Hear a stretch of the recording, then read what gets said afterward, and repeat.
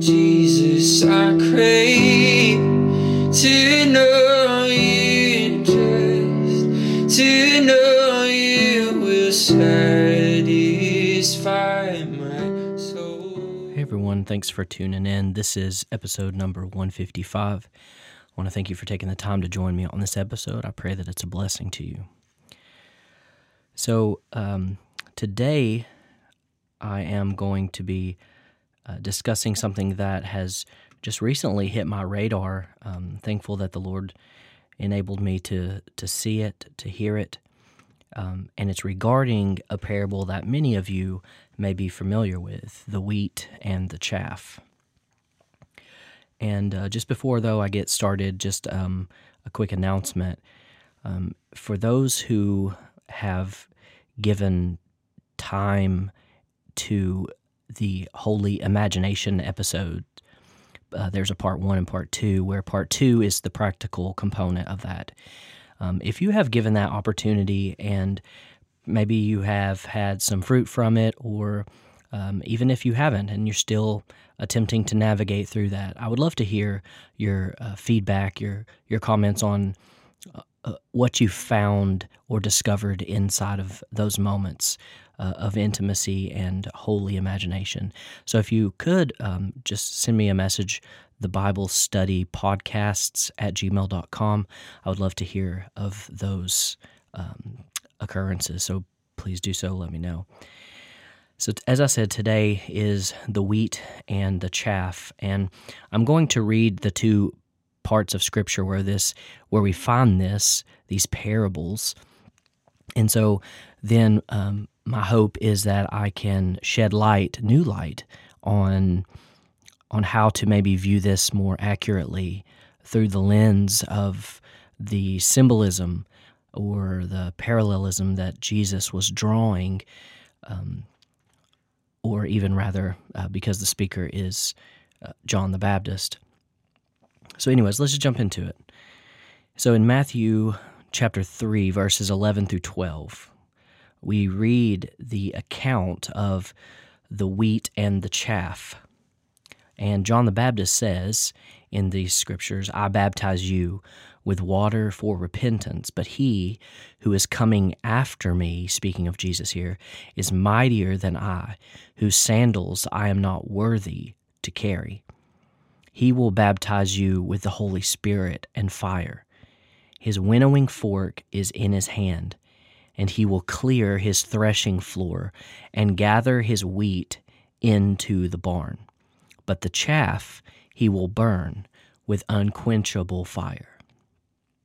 Now we read this account also written in Luke 3, verses 15 through 17, where it says, "As the people were in expectation and all were questioning in their hearts concerning John, whether he might be the Christ, John answered them all, saying, I baptize you with water. But he who is mightier than I is coming, the strap of whose sandals I am not worthy to untie. He will baptize you with the Holy Spirit and fire. His winnowing fork is in his hand to clear his threshing floor and to gather the wheat into his barn. But the chaff he will burn with unquenchable fire." So in your thinking, we have something that many of us may be familiar with. It's wheat.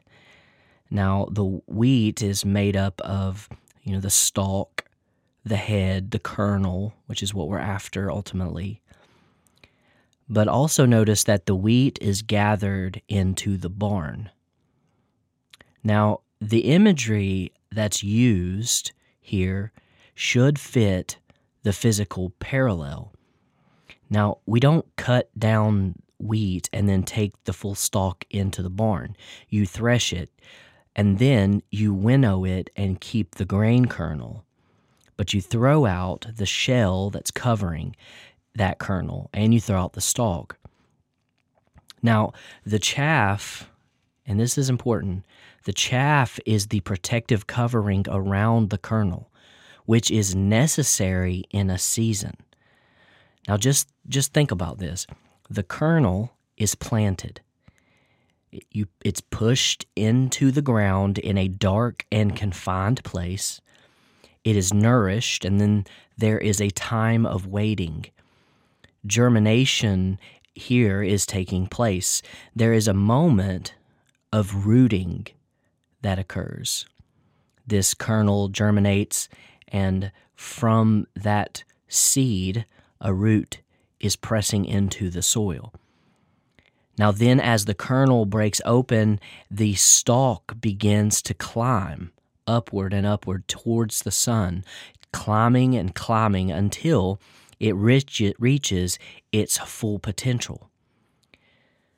Now, some of these do not reach their potential because of limiters that are allowed to interfere with the harvest. Remember the parable where the weeds choked out the harvest and kept it from fruiting. So think of that similarly.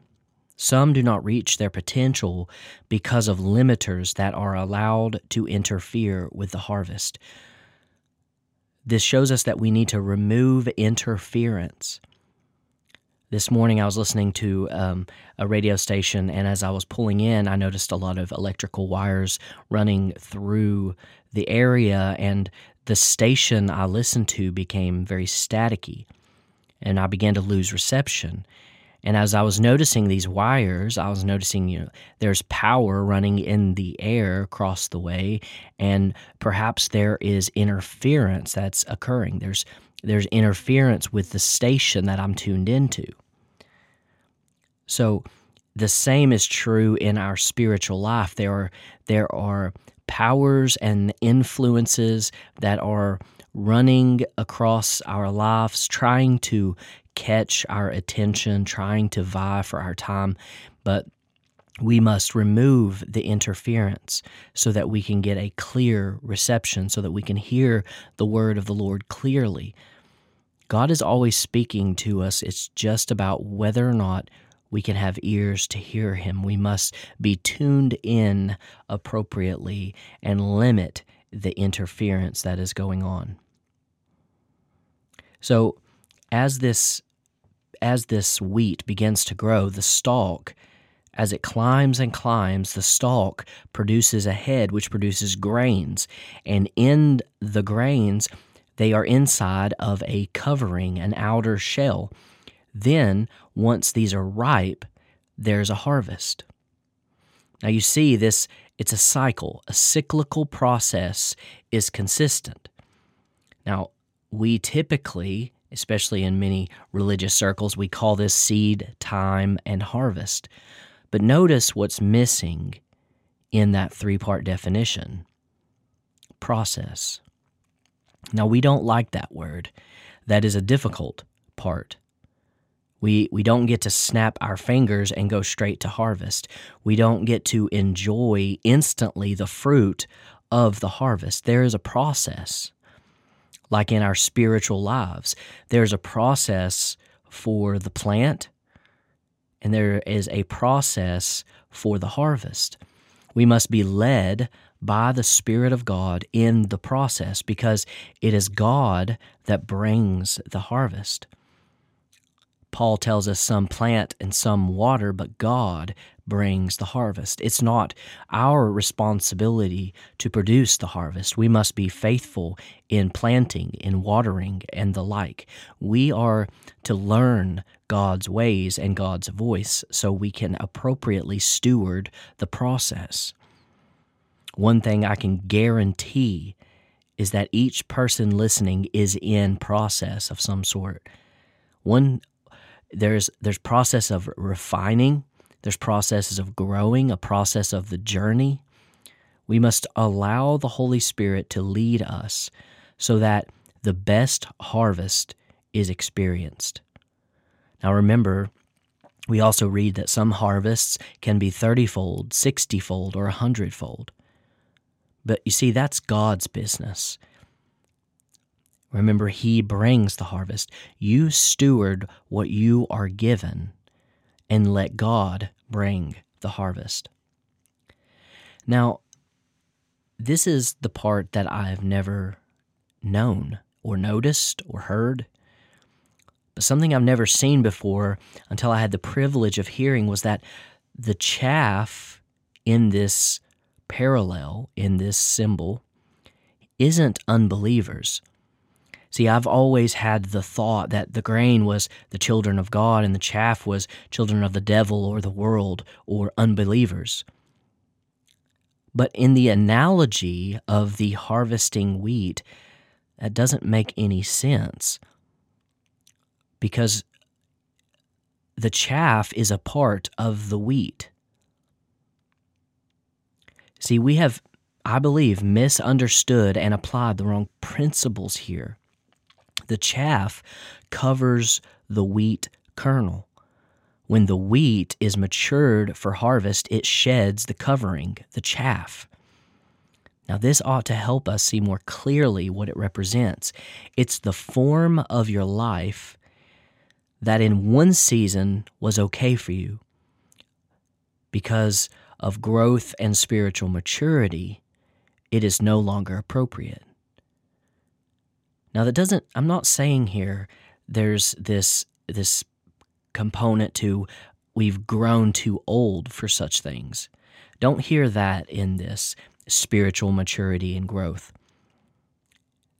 You know, remember, David danced wildly still before the Lord. But that empty hole gets burned up because it has nothing else for you. The chaff is the old you. It's the snake that shed its skin, a hollow of who it used to be. Notice that it's not a judgment fire. It's a love fire. God is a consuming fire. Now, does God pronounce judgment? You better believe He does. But it is rooted from love. If He didn't judge, He wouldn't be love. He consumes that hollow of you that covered you in a season, that insulated you in a season. But He is growing, germinating you to produce in you a harvest beyond what you can imagine.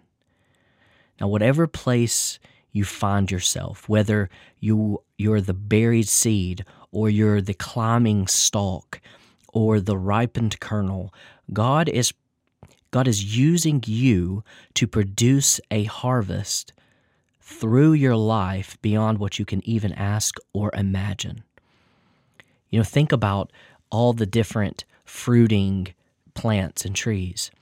One individual seed, planted, germinated, watered, cared for with the appropriate sun, that one seed becomes something that bears many seeds.